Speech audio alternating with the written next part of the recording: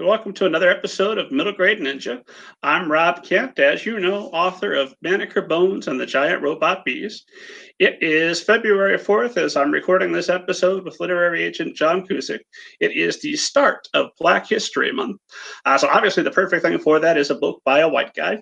But after you've read several books by Black authors, maybe circle back to Banneker Bones and the Giant Robot Bees. My wife is Black, and this story was originally her baby. Was a character named Banneker Jones, and I said, no, not Jones Bones. That's where the creative author bit comes in. But she wanted to do a Black detective, and her father, my father-in-law, would drill her rather on Black history flashcards. And so a lot of the names in this book are taken direct from characters or from figures within Black history. So obviously Banneker is named after Benjamin Banneker, who was one of the first surveyors of the District of Columbia, had some of the original planning done for our capital. He also was an inventor and an author. He invented a great wooden clock that was still functioning until very recently. And he was supported by the Ellicott family. One of his best friends was named James Ellicott. And so that's where the name for the other character, Ellicott Scolworth, comes from. They're in Latimer City, which takes its name from Lewis Latimer, who invented the filament for the light bulb. History tends to revise that Thomas Edison gets the credit for the full invention of the light bulb. And while Thomas Edison was a pretty smart guy, he was really bad about sharing credit. And Lewis Latimer should absolutely get at least half of that credit for the light bulb. Beyond that, Banneker lives on Garrett Street at the cross section of Garrett and Morgan, which is my little joke because Garrett Morgan invented the stoplight. Many references to Black history. Plus, it's a fun book. You can get it for the low price of free. As if you want the ebook, the paperback and the audiobook cost money, but are also available. Get yourself ready for Banneker Bones and the Alligator People coming soon. Under the super secret name Robert Kent, I've written some horror novels. I've got the young adult novel, All Together Now a Zombie Story, and All Right Now a Zombie Story. Plus, if you really want me to say all the things out loud, the quiet parts out loud that I shouldn't be saying, check out the Book of David. It is a 5 serial installment horror novel filled with profanity and nastiness and all the things that you want. If you're curious about that, the first chapter, chapter 1, is also available to download free as an ebook. As always, check us out at middlegradeninja.com. You can get interviews with authors, literary agents, publishing professionals, all kinds of interesting people, including today's guest, literary agent John Cusick. John, how are you today? I'm doing really well, man. Thank you so much for having me. I am thrilled to have you. You are our very first actual current literary agent. We had Mary Cole on here and we had Amy Tipton, both wonderful, but they're both now former literary agents. You're our first current literary agent. We've got some more folks coming up. We've got Jennifer March Soloway next month, and then we've got Holly Root in April, plus some other wonderful agents that haven't committed to a date. But you are the first, so a lot of pressure. Hopefully this goes well so that more literary agents will come on here in the future. If you're listening or watching this and you are a literary agent or a publishing professional and you'd like to come on the show, head to middlegradeninja.com and get in touch with me. We'd love to have you.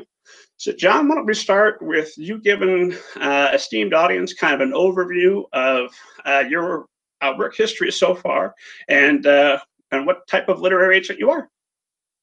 Sure. So I've been a literary agent for probably around 10 or 11 years now. I've always worked in the kids book world, from picture books up through middle grade and young adult. I'm just now starting to do a little bit of crossover into the adult space. But yeah, I got my start back in 2007 as a personal assistant to a literary agent. I was a dog walker and coffee fetcher, and had the good fortune to be working with an agent. His name is Scott Trammell, who taught me a great deal about the industry and how to be an agent. I moved on since then. I'm now at Folio Literary in the subset called Folio Junior.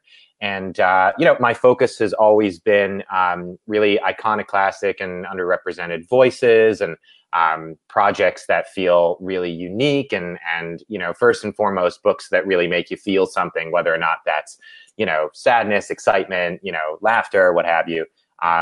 and I really, really love working in the kids space. That's always been my home and my focus. So I'm really excited to be here. I'm very excited to have you. Give esteemed audience just kind of an overview of some of the clients that you've worked with so they have an idea where your taste may be run.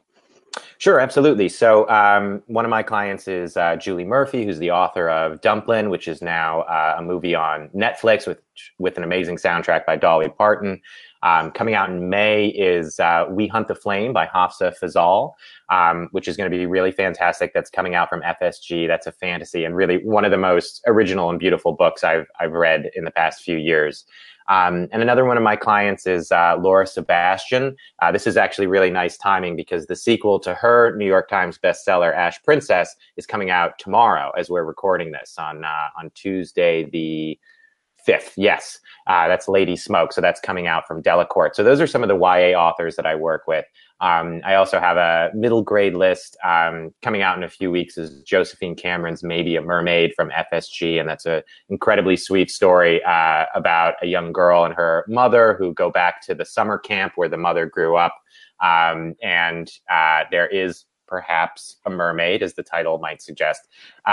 So I do a real gamut of picture books up through middle grade and YA. My list is really eclectic. So I do some fantasy, I do some sci-fi, I do contemporary realistic, I do historical genre stuff. It's really all over the place. So I'm pretty genre agnostic, as they say. I'll kind of go anywhere. So those authors who are watching this and already thinking, man, John Cusick, he sounds like the greatest literary agent that I could ever have. You're open, sounds like, to pretty much any project, just so long as it's within YA and middle grade. Are there any subjects that you're absolutely ruling out right up front? So I wouldn't rule out too many subjects, but I will say there are things that I'm probably not the best fit for. So for instance, I don't do a ton of poetry. I'm totally open to novels in verse, but straight poetry is not something I've done a lot with quite yet. The other thing I'd say is that I'm usually not the guy for sports stories, sort of about like the team making the big game. I was not a sports guy. I don't know if you can tell to look at me. I didn't watch the Super Bowl yesterday.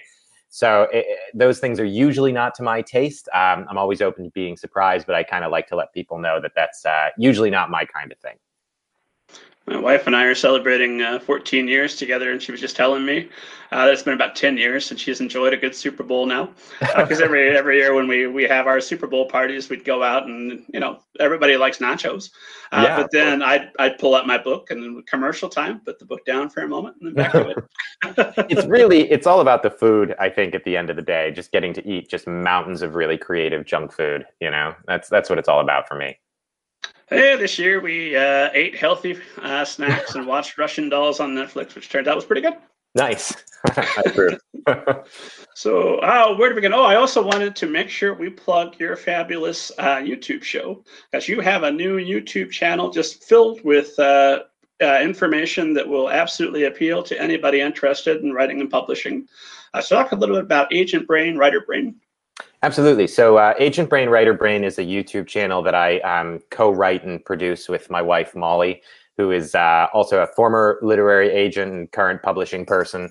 It's, we really like the idea of YouTube videos. I watch a lot of YouTube videos that break down different stories or movies or television shows to talk about how they're written and produced and whatnot. I find that stuff really fascinating. And I thought, we could really bring some of our expertise on the publishing side to talk to people about writing novels, working with agents, queries, and whatnot in sort of really condensed formats. Most of the videos are under 10 minutes long. So we have about 5 or 6 videos up on different topics right now. You can go check them out and like and subscribe if you like it. We're definitely going to be doing a lot more in the future. I think we have videos coming up on writing antagonists, on voice, and on pacing as well, plus more stuff on like querying and finding agents. We're going to keep coming back to that topic because it's such a big one. So yeah, they're really fun to make. If you are watching me sit in front of this brick wall on YouTube right now, it looks a lot like that because we film them right here and usually with stupid pictures to the right side of my face.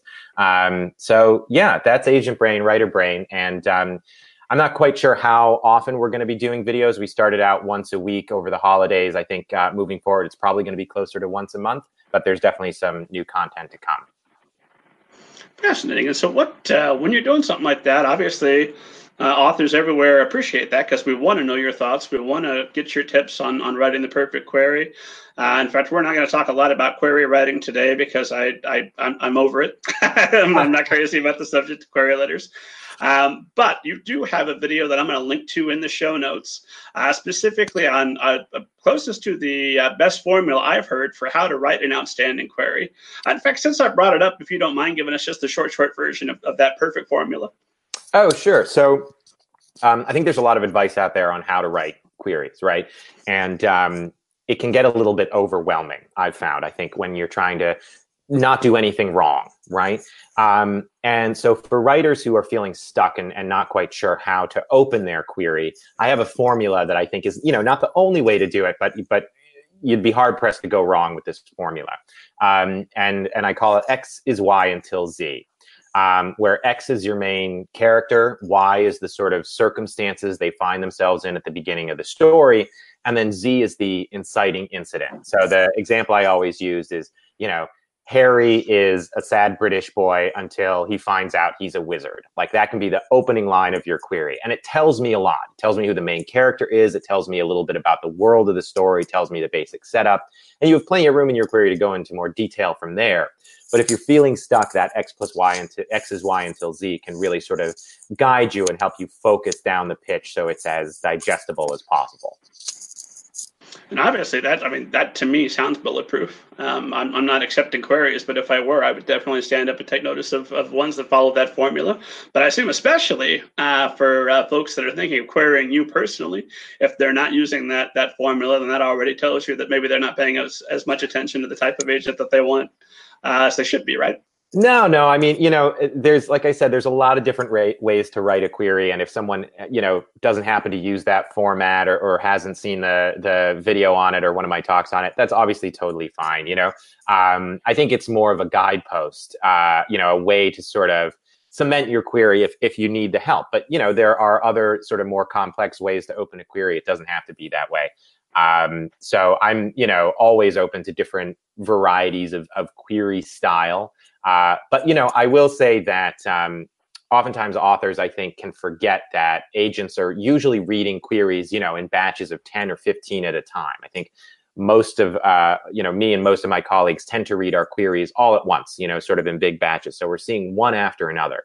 And sometimes authors can include long preambles in their query, like, dear, most honorable Mr. Cusick, like, when I was walking my dog the other day, I was thinking about the best way to open this query. And those are great and they're personal, but they can kind of go on for quite a while. And I find myself sort of scanning down to see, okay, what's the pitch? What's the pitch? Because I want to make my evaluation. So starting out with that setup is usually a good idea because it lets the agent get an immediate picture of, is this book potentially for me?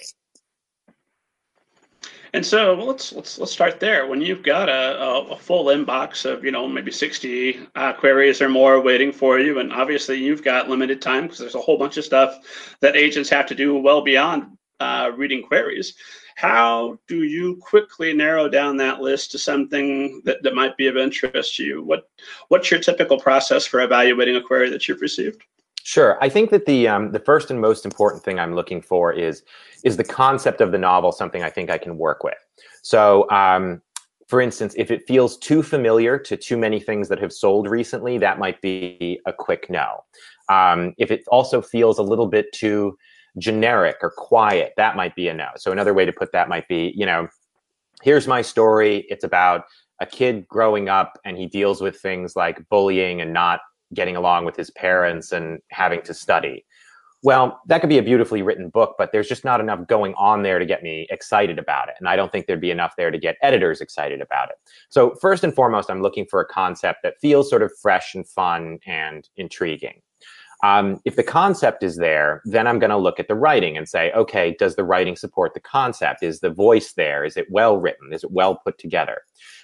So those are really like A and B when I'm reading a query. Query letter comes first, then comes the writing. Beyond that, I sort of look for signals in the way the query letter is written. Not all authors have to be ingenious query letter writers, though I do think that it's an important part of a business relationship to be able to sort of, in a concise way, talk about your work and about yourself. So, I would certainly take on a project that I liked, even if the query letter was far from perfect. So I don't want authors to feel too much pressure in that way. A good book will speak for itself. But if the query letter is, say, riddled with typos, or if you're pitching a young adult manuscript, but you call it a middle grade because you don't really understand the market, those can be some bad signs for me. And they can be the sorts of things that would make me more likely to move on to the next query in line. Gotcha. So as it is with anything in life, authors should present themselves professionally and let you know that, hey, they had the skills to back up their claim that this is a book that's worth your time. Yeah, absolutely. And I think that sometimes there can be a misconception that your query letter itself really needs to stand out or be different in the way it's written. So sometimes I'll see authors send in query letters that are written from the point of view of their main character, or really sort of super goofy or bizarre. And I get the thinking there, because you want to stand out. But what I always say is that your work and your concept are going to be what makes you really stand out. And especially when we're talking about like writing a query letter from the point of view of your main character, I always prefer when authors don't do that, because I'm going to have a business relationship in theory with that writer, not with like Rodney the Rhino, whoever the main character is, right? So I want to talk to you as the writer rather than your main character. So when I say like present yourself in a professional way, that's all I mean. It doesn't have to be super clinical or super formal, but just remember that, your agent is going to be a business partner, and, I'm going to know your social security number at some point. Like, it can be a more sort of professional communication, and really let your concept do the talking for you. You don't need your query letter itself to be sort of weird or outre, because usually agents have seen, we've heard every joke and we've seen every sort of gimmick. I've seen the line, "We're going to blow Harry Potter out of the water," at least 70 times in my career. So it's like, you want to keep it. I'm the only one that has blown Harry Potter out of the water. The rest I know, are you were the ridiculous. only one. So, yeah. So I think it's keep it clean and concise. And if you get lost, using that X's, Y until Z can sort of help put you on the right course for the rest of the query. And when we're talking about concept, are we talking about just in general what appeals to you personally, or is it a combination of that plus I know this editor or that editor has mentioned that they're interested in that type of story? I know where the market is for this. What is it about a concept that speaks to you?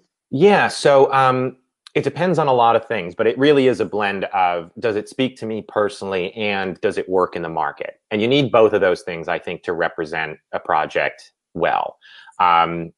I think as an agent, I really need to be personally invested in the story to be a good salesman and advocate for it, and also to help edit it.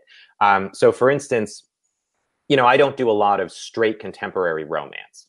I have in the past. It's not something I typically take on a lot. And one of the reasons is I don't read a lot of contemporary romance. And so sometimes I'm not sure, what the difference is between like a really good version of this contemporary romance and an even greater one, because that's not my area of expertise typically, right?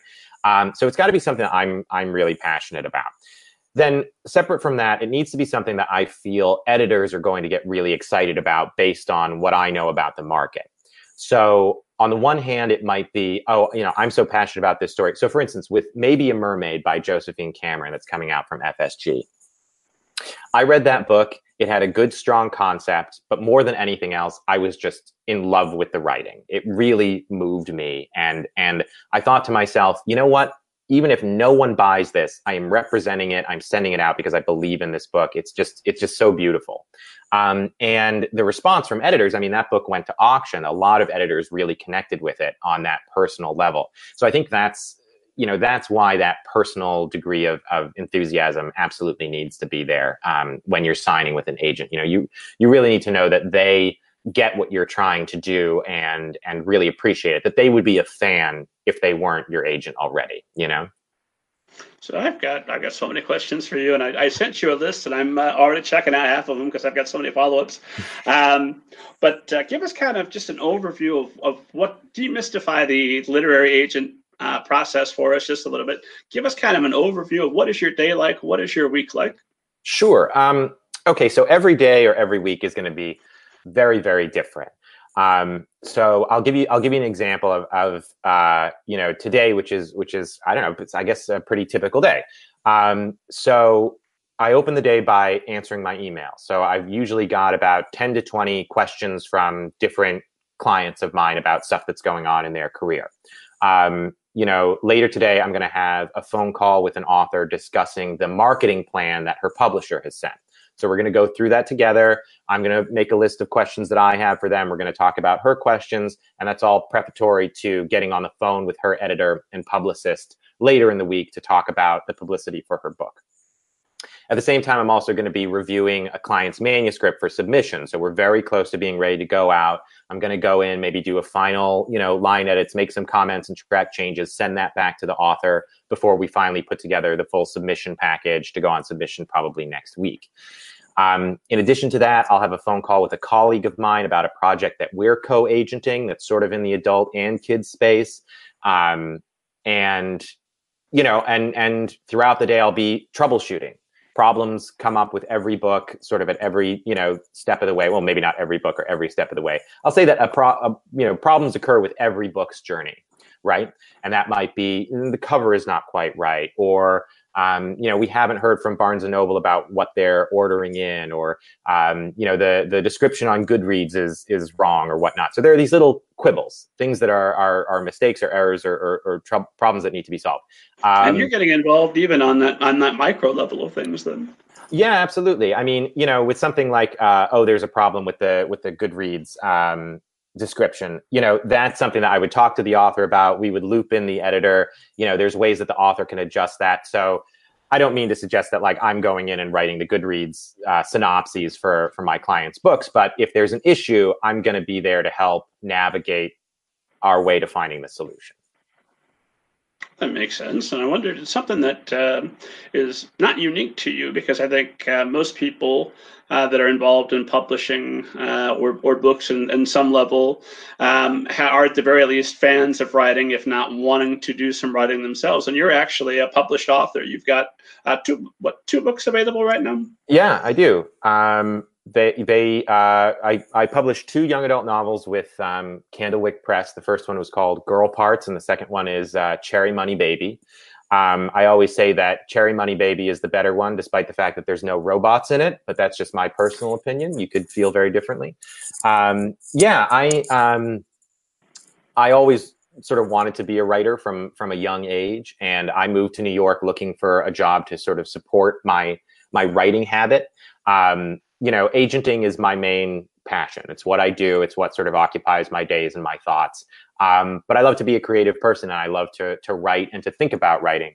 So that's still part of something that I do. And actually, I can sort of give you a little bit of an exclusive. I can give you a little bit of details that I'm going to get to announce. Another book of mine is going to be coming out pretty soon, and we're going to be able to talk about that on the internet pretty soon. But I will have something new coming out shortly.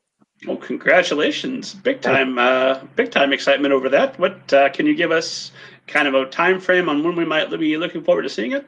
I think that we'll be able to make an announcement sometime in the next month. So it's one of these things where it's like the deal is done and we negotiate the contract and sort of cross all the T's before we make a big announcement to the world publicly. But my clients know and whatnot, and so it's not a super secret, but it is going to be in the middle grade space. I'm actually writing something younger this time around. And that's really, really fun and something that's really close to my heart. So I'm very excited to be able to talk about it soon. Not quite today, but very soon. So can you give us the title and maybe read the first chapter? No. I would love to come back and do that, but I can't do it today. Absolutely. Send me a copy of the art. Come back and we'll talk about it at length when you can. Absolutely, man. Well, that's exciting, because that's got to give you a little bit more insight than the average agent into what your authors are experiencing and what this process is like for them. So how does that inform your work as a literary agent? Also, how do you strike a balance between being an author and a literary agent? Sure. So, I think every agent comes to the job with a slightly unique philosophy or point of view. And I come to it with this is where the title of the YouTube series came from. I often am saying to writers like, well, okay, now I'm going to talk to you with my agent brain on, or now I'm going to talk to you with my writer hat, my writer brain on. And really it's, being a published author involves two distinct but complementary ways of thinking. One is the pure creative side. How do I tell the best story possible? And that's all the craft stuff, right? And I'm a very editorial agent, so I'm going through with my clients, helping them shape their stories and giving edits and notes, talking about character development, all of that stuff. And then sort of separate from but complementary to that is the market. Right? What's selling right now? What are editors looking for? What are kids looking for when they pick up books off the shelf? What kind of covers sell? What kind of flow through should you have in your contract? All the kind of business end. So I try to bring both of those philosophies to my work when I'm talking to my clients, because I think that as writers, we can get editorial feedback that we really like, but not necessarily know how to process it or how to apply it immediately. And so what I try to do is phrase my editorial feedback for my clients and the people I do critiques with in a way that sort of helps them wrap their mind around it in the most efficient way possible. So rather than saying, I just wasn't excited enough about this story, or the stakes aren't high enough in this story, I might dial it in, with an author and say like, okay, I've noticed the stakes aren't high enough in this story. What that suggests to me is that, maybe you don't want to have really bad things happen to your characters. So let's talk about why that is. And then, we find out it's like, well, I'm really trying to write a realistic story, so I don't want to have the drama be unrealistic. Okay, but no drama means no story. So we want to pump it up a little bit more than you think is natural so it reads well. And these are the kinds of conversations we're having to get the author to where they need to be on their work. So that's kind of how I bring my writer brain into that space. And, it is one of the reasons I continue to write myself. It's sort of, I need to keep thinking about writing from the writer's point of view. And I need to keep thinking about it from a creative, generating creative material point of view in order to be the best agent I can be. Now, I'm not saying you have to be a writer to be a good agent by any stretch, but that's how it works for me. So I like to have those kind of balancing each other out that way. Well, I know we talked with Amy Tipton just an episode or so ago, and she's now exclusively offering editorial services because she determined that was really her favorite part of being a literary agent, was less the business aspect and more focusing on working with authors and doing that. And I would assume, well, let me ask you this. I've been writing reviews at Middle Grade Ninja for years now. Mm-hmm. And I had to very early on make it my policy that I only discuss the positive aspects of a book. I only discuss the things that I like, because when I'm in critique groups with my writers friends, I've got a couple, I tend to be a little bit negative. Back before I instituted that review policy, I reviewed, I think it was East of Eden by John Steinbeck, and I had strong thoughts on what Mr. Steinbeck could have done to improve that novel. And after that, I thought, well, that's me. I need to be able to get in there and have a strong opinion even when I'm wrong, which in the case of Mr. Steinbeck, I most assuredly probably am. But I need to have a strong feeling, a strong opinion, because that's how I'm going to distinguish myself and create my own stories. Mm-hmm. So when you're my critique, if you're on my blog, oh, you never had a review so nice. Everybody gets 5 stars because I'm only going to talk about the things about the book that I like. But if it's just you and me, if your book's published, I have a firm rule. I'm not going to say anything bad about it, because even like best case scenario there, even if I told you the one thing that would make that book better, it's published. You can't go back and do anything about it. But if it's unpublished and you come to me and you say, hey, I want your opinion, you better really mean that, because you're going to get a very sharp, very sharp critique that's going to try and imagine all of the bad reactions that readers might have later. And I'm going to try and avoid you from hearing about it for the first time in a 1-star Amazon review. I want you to know about it now.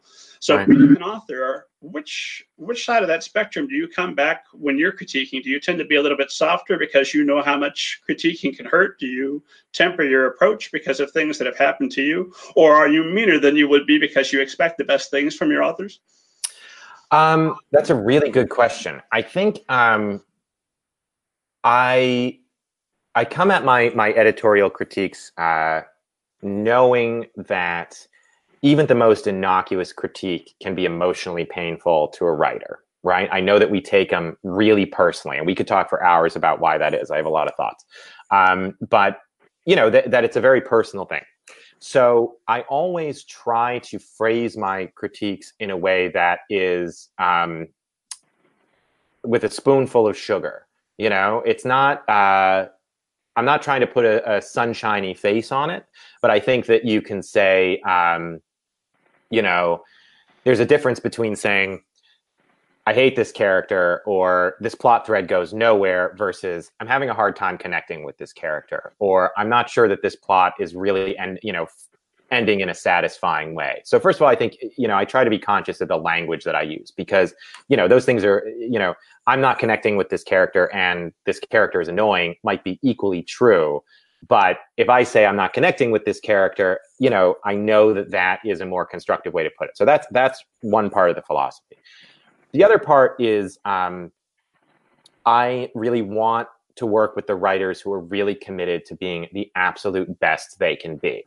I love those writers who are just so hungry for the feedback and so hungry to jump back in. That doesn't mean that they don't take a minute to be like, okay, wow, I got to process this, or I'm not quite sure, how I'm going to tackle this revision. But like after a moment to sort of internalize, I really want, my authors to be enthusiastic about getting better, and to understand that the only way you get better is by working and rewriting and revising.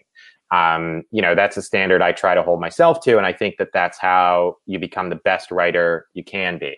So on the one hand, my expectations are sky high in terms of the amount of, sort of perfectionism and attention to detail and thoroughness in the work. But at the same time, I want to get there by it feeling and being a back and forth and a convivial and creative collaboration, rather than sort of me passing down judgments to writers. So I think it's a question of tone and approach, but also not holding anything back. If there's a problem there, I'm gonna let you know about it, because I want you to trust me as your agent, that I'm not going to send you out into the world with your fly down. But it's very much a collaboration, as opposed to I, John Cusick, declare what is right and what is wrong with this novel. Well, I think that my job is to help you write the best version of your book, right? So I'm often saying to my writers, like, you need to follow your muse, and I want you to tell me if anything I'm saying feels contradictory to what you're trying to do with this book. Because sometimes I've missed, or maybe the author hasn't communicated what the main point of their book is. So I might say, like, I don't think the mother character is really working. Do we need her? And I haven't realized that, like, in the writer's mind, this book is all about mom, right? And so if the writer tells me, like, no, John, you're totally wrong, this book is all about mom, I'll say, okay, great, let's make it all about mom. Right now on the page, it doesn't seem to have anything to do with mom. So, like, how can we get there, right? That's what you want to do. So let's find our way through.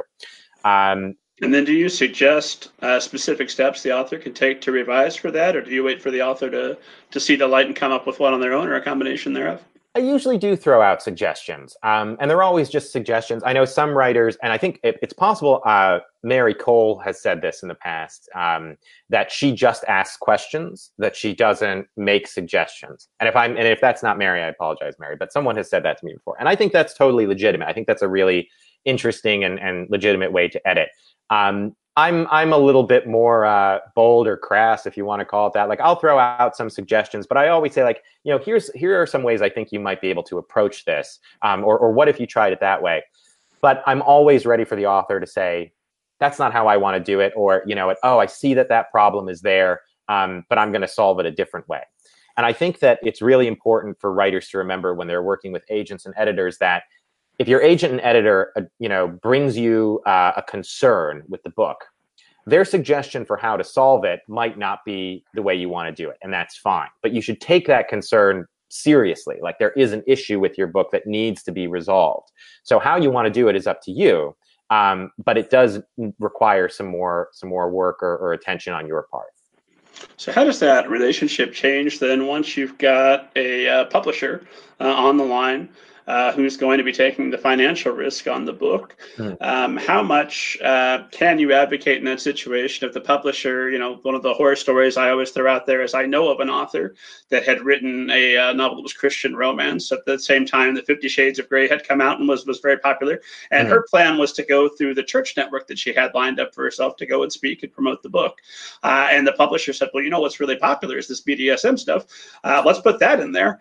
And that was kind of going to screw her entire promotion plan. So when you get a suggestion, shall we call it, from a publisher, how much leeway do you have? How much leeway does the author have to not follow that, considering they've got the money? I think that example is a great one, but it's also pretty extreme. Like that's a real problem, right? If you're writing a Christian romance novel and your editor suggests that you should put stuff in there that you don't feel is Christian, let's say, or that you feel is contradictory to the message or the tone that you're trying to write, that's an issue. And in that situation, what I would want the author to do is to come to me as their agent before anybody else. And in fact, I would say this is a blanket piece of advice.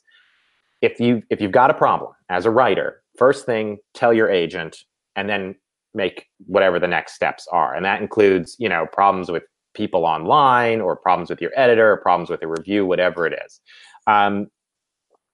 So I think that I would want them to come to me first, and then I would get on the phone with the editor, and I would say, Bob, Stacy, Kate, whatever the editor's name is.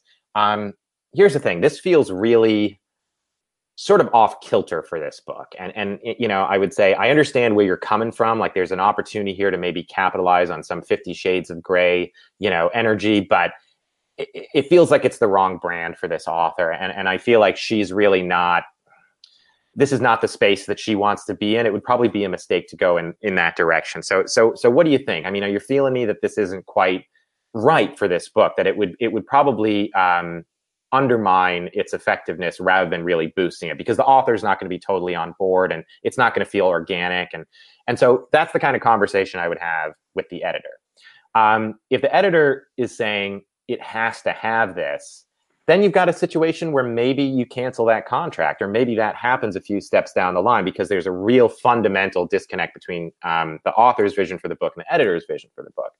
That said, in most cases, I think that you can kind of get a sense of what the editor's vision for the book is before you go to the book deal. Usually you have that opportunity. It doesn't always happen. Today I have an author who has some interest in her book. There are editors who are thinking of acquiring it.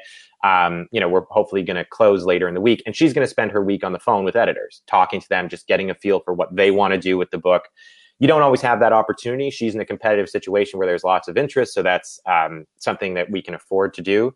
But, for the most part, the hope is that you get a sense from your editor ahead of time where they see the book in the market, And I think that the same applies to agents. Let's say you've got an offer from an agent and you want to get on the phone and talk to them before you accept it. Or maybe they say, hey, let's get on the phone. And while you're on the phone, they offer you representation. I think it's really important to talk to that agent and make sure that you not only have similar editorial visions for the book, but also that you have similar communication styles, that, you have similar expectations.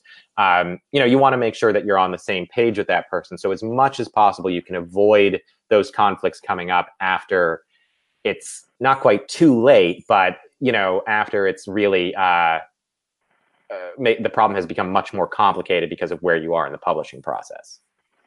Well, now that brings me to mind right away that assuming that somebody's watching this or listening to this and they're not already sold, as they should be, because listen to the advocate you are for your authors. They should be sending you a query. I want to send you a query. You sound like the guy. But assuming that someone is thinking of also sending to another literary agent, crazy, but just on the off chance you reject them and they want to pick out somebody else, what would you say is the best way for authors to evaluate literary agents that they might consider working with, and what sort of things should they be watching out for? Okay, so let's say you've done your research and you know that the agents you're querying represent your kind of stuff and whatnot. I think there are a few things to be aware of. First of all is, are they an editorial agent, and is that what you're looking for? Not all authors are looking for an editorial agent. In fact, I have authors on my list, even though I'm a very editorial agent, who don't really want to do that. You know what I mean? Like, they're a few books into their career, and really they're mostly working with their editors, and I'm not doing a ton of editorial work with them, and that's totally fine. But if you really want that, and the agent who's offering doesn't really do editorial stuff, that's an important thing to establish. And so you can talk to the agent ahead of time about what kind of agent they are. I think it's important to set up expectations when it comes to communication. So my philosophy, to an extent, is that I work for my clients. So their preferred communication style, I try to cop to that. I have some people who love to jump on the phone. I have some people who hate to be on the phone. I have some folks who like to text. I have some folks who never text. For me, for the most part, what I say to authors when I'm offering representation is that 99.9% of the time I respond to emails, within the hour, within the same day. I can't always pick up the phone when you call, but I can usually schedule a phone call either for later that day or the next day. And that's my communication style. That's the expectations I want clients to go forward with. I'll let them know that, like, it usually takes me a week to read and write an edit letter for a manuscript, but usually there's like 3 manuscripts ahead of you in line. So I try to establish this is what you can expect, and to make sure that that feels right to them. Because that same author, if we hadn't had that conversation, might expect me to, pick up the phone every time they call. And if I didn't do that, they might get upset. But if we establish that beforehand, they might think to themselves, oh, John's not ignoring me. This is just his work schedule. He takes meetings during the day, so he might not be able to pick up the phone. And what could have been a conflict is avoided because you kind of set this stuff up at the outset of your relationship. That makes sense. And while we're talking about that, let's demystify a little bit of author etiquette. Obviously, if somebody takes the ingenuity to stalk you and find your home address and send you things there along with a personalized gift, I assume that's rewarded with great gratitude from you, right? Yeah. So not so much. Every agent submission guidelines, or nearly every agent submission guidelines, are available online. And most of them have them either on their website or on a site like Publishers Marketplace. So for me, if you go to foliojunior.com and click on my name, there's a little link that says submission guidelines. It takes you directly to what I'm looking for and how to submit to me. That takes 2 minutes for an author to do. So when I get a query that hasn't followed those submission guidelines, I immediately ignore it, because of the 50 people who queried me that week, they all were able to do their due diligence and do their research and care enough to know that, like, I like the first 2,500 words pasted into the email, or that I don't really take on text-only picture book authors, or that I don't do adult material, right? So that research is really important, and you want to follow the agent's guidelines. Beyond that, for author etiquette, I think that perhaps the most confusing space for this kind of thing can be Twitter, because it's a very informal space. Agents are often talking with authors. I'm often talking to authors that I don't represent or don't yet represent, writers who are looking for agents online. It can be very conversational. I post a lot of really stupid, inane stuff on Twitter. And I also post, our YouTube videos and thoughts on writing and how to find an agent and whatnot. And what's your Twitter handle for folks that want to follow you right now? Sure. So my Twitter handle is @John M. Cusick. So M is my middle initial, as in Michael. So it's just John M. Cusick. And that's on. And I'm @MG Ninja. Follow us both. We'll all have great conversations. Yeah. I think that the one thing authors should know about Twitter, at least for me, and I think this is true for most agents, is you don't want to pitch an agent on Twitter. Just like you probably wouldn't want to ask someone out on a date in the middle of a group conversation, right? It's like, this is about a one-on-one thing between me and you. Like, I don't want to turn you down in public. And if this is something I really want, I don't want all of my agent colleagues to know that I'm really into it. Like, query me properly, and we'll talk about it via email or via phone. But pitching on Twitter really is not the place to do it. And the same is true for like messaging or messaging on Facebook or whatnot. I have a policy, on Facebook. I don't accept friend requests from people I've never met in person. It's just not, Facebook isn't a professional space for me the way that Twitter is. So I think that, etiquette wise, you can't go wrong looking up the agent submission guidelines and following them. I think that's honestly the shortest distance between zero and finding yourself, represented by someone great. That makes sense. And then what about once an author has signed with a literary agent? Obviously, you've already got the incredible policy that if somebody wants to have a phone call with you, you'll schedule a phone call. But how often should an author be contacting their literary agent without feeling like they're making a pest of themselves? Obviously, you're very busy with your entire client list, plus your own books, plus everything else that you've got going on. Yeah. How often is an author contacting you that's too often? And what sort of things are really trivial? And if the author had, you don't want to respond to an author, but let me Google that for you. Go out there and maybe find some of that information yourself, authors. So where is that line? And have authors crossed it? And if so, how? Boy, that's a really good question. I think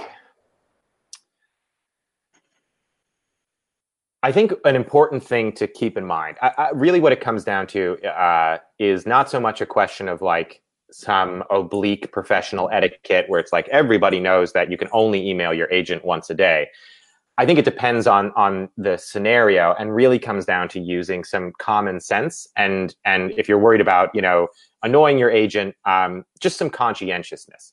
So usually I'm telling my clients that they can email me more than they do. So my authors are often saying things like, well, I didn't want to trouble you with this, or like, I'm sorry to bother you with this. And I say that I exist to be bothered. It's my whole job. Like, come to me with issues. I'm a problem solver. That's what we do.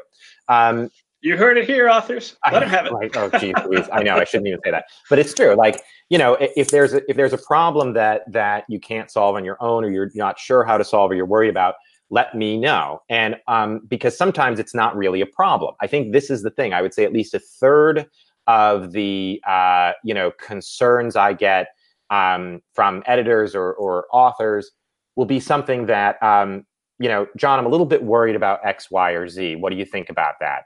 And I'm able to either, because of just what I know or because of some research I can do, come back and say like, I can see why you're worried, but you shouldn't be because this reason. And it's just because you didn't know X, Y, or Z, right? So oftentimes problems can be resolved fairly quickly, and the authors are really glad they email because it's like, oh, great, I don't have to worry about that. That's not what I thought it was, etc. There's definitely a point at which you can be pestering your agent. I think, and the same goes true for queriers. I think it's not a great idea to ask anyone a question that you could have answered yourself with Google. You know what I mean? I will say a small pet peeve of mine is when authors, will write to me on Twitter and say, do you accept YA novels, or are you looking for YA novels? And I kind of feel like, come on, man. Like, is your name John Cusick? Yeah, like, well, yeah, right. But you can just Google that. It's so clear. It's in my Twitter bio, right? So that sometimes feels a little bit disingenuous to me because I feel like it's a way where it's like I'm just trying to start a conversation with the agent, but you're kind of making me work for it when really you're trying to get something from me, which is some attention and maybe a connection. So when you query me, I'll remember you. So don't ask questions that you already know the answers to, or you can find out, with a little bit of research on your own. I think obviously anybody that's watching or listening to this is already above and beyond. They're not going to pull this. Right, of course. I think here's the thing. As an author working with an agent or an editor, and this is my philosophy when I'm writing to an editor, I give everyone the benefit of the doubt. If it seems like someone has done something, totally wrong or unethical or dumb or that I totally disagree with, if something seems like, I'm just ready to pull my hair out, I write to the person, who's the person I need to write to. And I say, hey, maybe I'm totally misreading this, but this is concerning to me. It kind of looks like X, Y, and Z. Can we talk about it? Or what do you think? And a lot of the time, it's not what I thought it was. It's not what it looked like. A lot of the time there is a good answer. And I think where writers can get into trouble with their agents is they can see something or think something is going on, and not have it quite right, and sort of explode emotively in an email, saying like, I can't believe this happened, and this is a total panic moment, and this is a total disaster. And as an agent, I get to write back and say, well, she didn't reply to that email because she had her baby this morning. You know what I mean? Like, that's right. It can sometimes be like, I just didn't know. Like, she just, I didn't know she was going on maternity leave, or I didn't know this happened. So I think it's a good practice in life, in business, to not come off too strong to begin with. Now, when it's time to get mad, I always say, getting mad is a tool in my agent's toolbox. I only take it out when it's going to help my author get what they want. Okay, here comes the good stuff. I'm leaning forward now. When do you get mad? I will tell you, there is one thing in professional life that really sort of is a pet peeve of mine and upsets me. And that is folks not getting back to you. I mean, maybe that's why I try to respond to emails quickly or try to set up those phone calls. We are all busy, but when I can't get back to my author on a project, or something's taking too long and I know they're waiting and they've followed up with me, I know that mindset. I know that they're thinking like, oh God, he hates the book, or they could be feeling very anxious about not hearing from me. So I always write back and say, I'm sorry, I'm not there yet. I haven't started it yet, or I'm just getting into it. I will get back to you soon. I might try to give them a date, but I don't let them sit and stew. And professionally, if there are folks who never get back to you, and their communication style isn't one in which they feel the need to say like, hey, I just want to give you an update. I still haven't done it yet, but I'm here and I care enough to get back to you.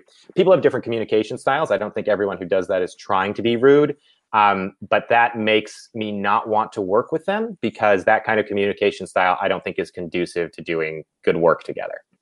So that's the kind of place where I will get mad after a certain point, where it's just, if you want to continue to work on X, Y, or Z, like, you need to get back to me in a reasonable time. And is that true with editors or anybody involved with the book process beyond the author as well? Oh yeah, absolutely. And again, what I try to do in these situations is to give people the benefit of the doubt, because stuff comes up in our personal lives. I had last year, 2018 was a very difficult year for me personally because of reasons. And so, I felt a little bit like I had to scramble to get back to some stuff. So, I think that that's totally fair. But again, I'm just talking about my own personal pet peeves, where people aren't getting back, even to just say, hey, I'm working on it. I find that to be a little bit rude. So that can be a place where I might exert a little bit more pressure for me personally. But, there are situations in which, as an agent, you really have to fight for what your author wants, because at the end of the day, a publisher is a company, and companies can't care about people because they're not people themselves. And, they're out for their bottom line, which is totally fine. But that means that your publisher's needs and the author's needs are, synced up 90% of the time, but not always, right? So there might be conflicts that arise, and that can be a place where, an agent has to put their foot down. But again, my personal philosophy is that there's always a human being on the other side of the phone. They're doing their best usually to do their best for the book. So I'm not a shouter. I'm not one of those agents who throws phones. Secretly, I almost wish that I was, because there's like a twisted part of me that's like, oh man, that's so tough. That's so cool. But in reality, it's just, I couldn't imagine, being rude to somebody like that. So I try to keep those lines of communication open, and to only really be forceful, if you want to call it that, when it feels absolutely necessary, and when I feel like my author is not being respected by whoever the person on the other end of the line is. Now, as I'm saying this, the binary is usually like authors on one hand and editors on the other. I don't want it to sound like I'm just talking about editors who don't do their job well. The editors I work with are amazing. Everyone I have a book with, I adore. I assume you're not placing a book with an editor you think is going to be a dirtbag, right? Right. And, I'm sure that there are editors out there who are, but I would have to do some digging in my mind to think of, editors who I think are unscrupulous in the kids space or whatnot. So I don't want to make it sound like, oh, this is how you fight with an editor. You shouldn't be fighting, period. But I think that, in all stages of the process, conflicts can come up, and sometimes you do need to exert a little bit of pressure when the time is right. Well, that brings me right to another question. When you're evaluating editors up front, how do you go about that process of selecting editors and matching them with authors? So I first want to know, I'm not going to send a project to an editor who I don't think is going to be a fan of this kind of book, right? So I'm first of all, I'm thinking about their taste. And when I'm taking into account their taste, it's what they've posted on Manuscript Wishlist and what's on the publisher website, saying this is what I'm looking for.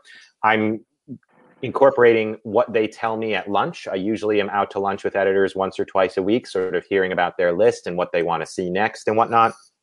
I'm also trying to assess what they might like, but they don't know they want yet. And that's just kind of a sixth sense. You talk to people about, their political feelings. You talk to them about what movies and television shows they like. Are they a cat person, dog person? These are sort of things that inform your sense of their taste and their style and their personality, their sense of humor, whatnot. I'm also thinking about what their imprint is looking for. So for instance, if I have an editor tell me that I'm really open to YA, but I also know that imprint is really stuffed on YA, and that publisher has recently said, okay, we really want to focus on middle grade this year. Maybe that's not the perfect editor for this project. So there's a ton of stuff that goes into deciding, is this editor a good person to send this project to? But beyond that, I really like, like I said, I like the editors that I work with. Everyone has slightly different styles, but really beyond that, it's a question of, does the author connect with them? Does the author feel like they have a good communication style, and is there a personal connection there? Because you can have, one editor and one author, two of which are wonderful, brilliant human beings, but their styles can just be very different. One has a really salty sense of humor and the other is just, rainbows and sunshine, and they just don't gel. Or maybe those are their two personalities and they totally do gel, and two salty people wouldn't have worked together. I mean, I think it's something that you really have to evaluate on a case-by-case basis. So I know that's sort of a all over the place answer, but it's there's a lot. No, it makes sense. You mentioned you've got somebody this very week who's going to be chatting with editors to get kind of a sense of what their vision is for her book. Right. So in a situation like that, let's say that you're in a good spot where you've got, 5 different editors all clamoring, we must have this book. And the author feels very strongly that they most connected with an editor, but a different editor they don't have that feeling about is offering double the advance or some other huge perk. How would you evaluate that situation? How would you prioritize where to place the book? Okay, so let's say, for sake of argument, you have multiple editors all offering the exact same thing. Basically, let's say the offers are comparable, so it's not really, you're not making your decision based on who's got the better financial offer. First, I'd look at that editor's list. I feel like I'm giving away some trade secrets here, but that's okay. It's worth it. I'd look at the editor's list and I'd say, do they have a lot of projects like this on their list? Too many projects might mean that this book might get lost among a sea of similar projects. Too few might mean that, that editor doesn't have a lot of experience with this kind of book. So that's a bit of an evaluation, right?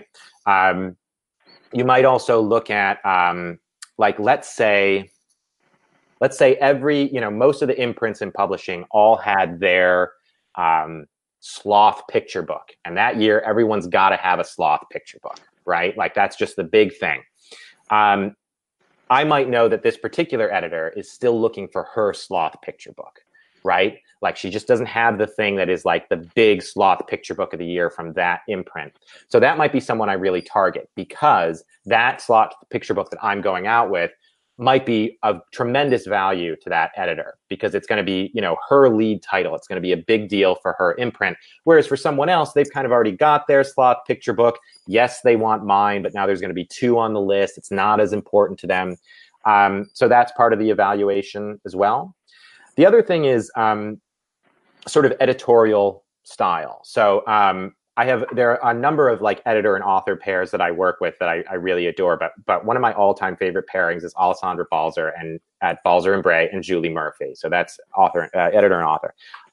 Those two are like besties, and they, as they're talking about their like high level, marketing and editorial stuff, they're exchanging cat pictures, and I get copied on all of these emails, so I get to see it.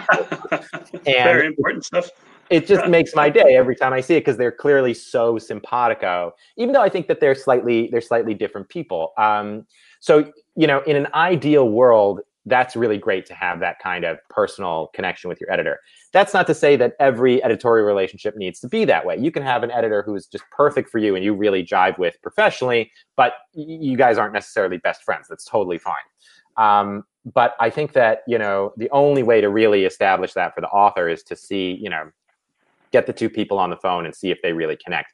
I try to anticipate that a little bit. If I have an author who I think, really takes editorial comments to heart, like, again, if they're working with me, I know that they can wrap their heads around them and get them done. But I also know that, like, it takes, author X, a couple of days to weather editorial comments when they come in, like that, she feels them very deeply. And I happen to know that this editor, God bless her, is just blunt as all get out, right? I'll probably let that author know. It's like, okay, if we want to go with, editor Y, just know that her edit letters, she really doesn't mince words. Okay, so you need to be ready for that. So those are some of the things that you can sort of navigate in those relationships as well. These things because you're going out to lunch with editors on a regular basis and maintaining and cultivating those relationships to keep your ear to the ground on who's looking for what, right? Yeah, exactly. So, I'm going out to lunch with editors, but I might also be working with them on several different projects, so I kind of know their taste, or maybe I've worked with them in the past. We see each other at conferences. So you keep up these relationships with editors because, I want to know what they're looking for, what they're feeling, what they're excited about. And I want to have a good relationship with them. So, if we are working together and there is a conflict, I know how they work. I know how to communicate and resolve that with them, That makes sense. And then you mentioned Julie Murphy. We should can't do this whole interview and not at least talk a little bit about Dumplin'. That's got to be just a heck of a thing to have a book take off like that, become, I think, a pre-classic, if not already a classic of the YA genre, and also now a Netflix movie. So, are you texting on a regular basis with Jennifer Aniston? How has your life changed as a result of this, or is it really just a question of I'm glad this worked out for this author, but I love all my authors the same? Well, so I'm definitely not texting with Jennifer Aniston. It's, I don't know, that again, that's a good question. Boy, you really make me think, Why you got to make me think so hard? It definitely changes your life, I think, when something is that big of a hit. And I would say, Julie and I definitely email every day, right? Because there's always something going on in her career that we're both working on together.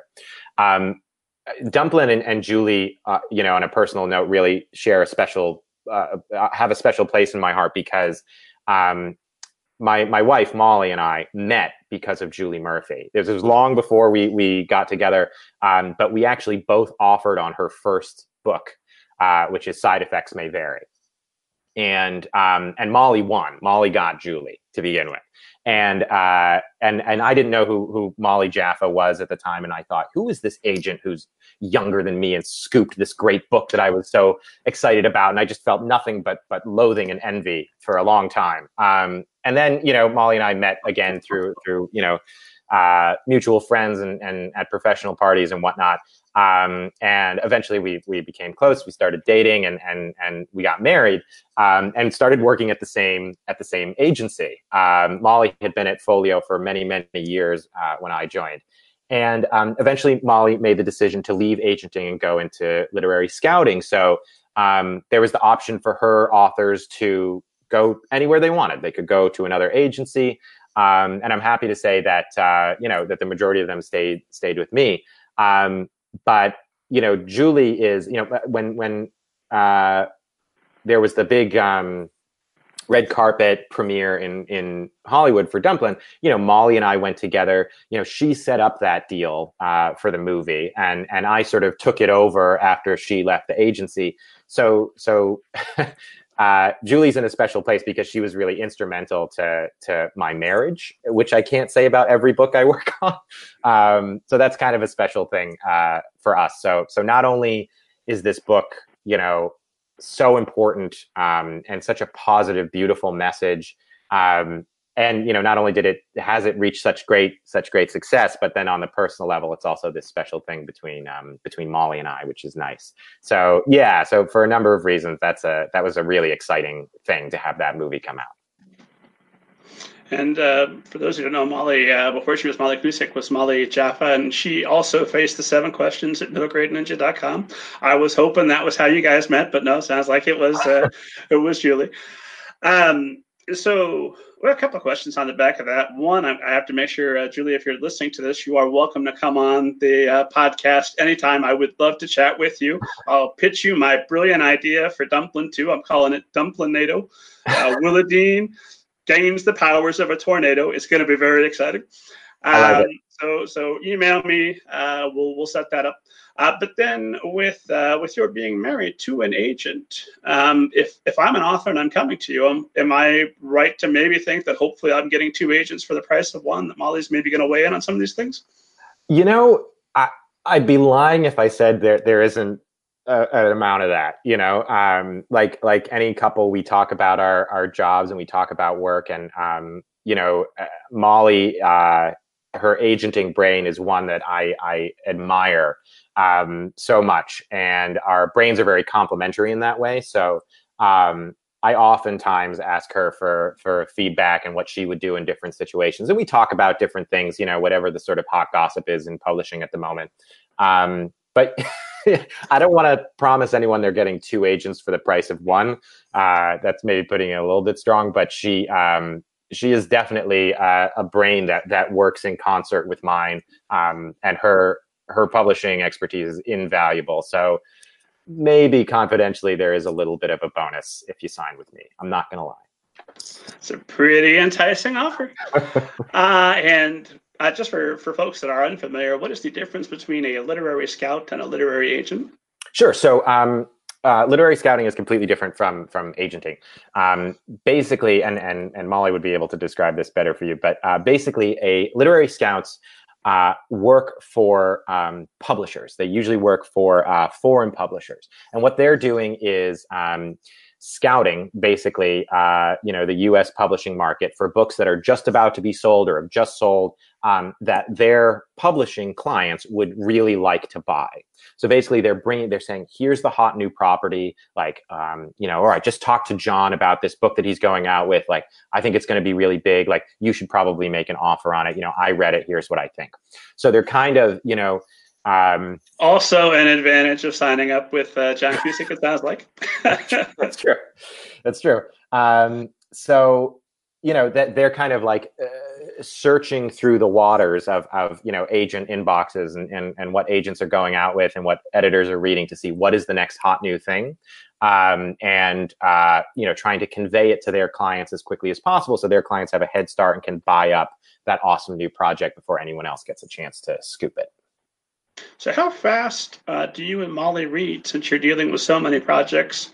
It's a pretty straightforward question. How fast do you read? I read incredibly slowly. Not only am I like half blind and slightly dyslexic, I'm just a very, very slow, ponderous reader. I'm like one of those guys who like mouths the words to himself as he reads. Molly is the fastest reader I've ever met. So she's the speedy one, but for the most part, I'm very, very slow. But the good news is that when I'm reading these days, I'm almost always editing. Right. So, when Molly reads for scouting, she's reading a book and then she's writing a report about it. She needs to come to it as a reader. Right. How do I experience this book? Is this going to excite readers? When I'm reading a book in my agenting capacity, I'm usually reading to edit. So I'm going very slowly, making notes as I go, sometimes making notes on my Kindle Fire, which is awful and takes forever. So It's a nice plug for Kindle. I'm sure we'll get free Kindle books now. Maybe the other versions of the Kindle are great. That Kindle Fire cost me $99, and that's pretty much what it's worth. So I read very slowly, but usually because I'm going very slowly and editing. There is a book by Kate Atkinson on my shelf right now that I bought for pleasure to read in December.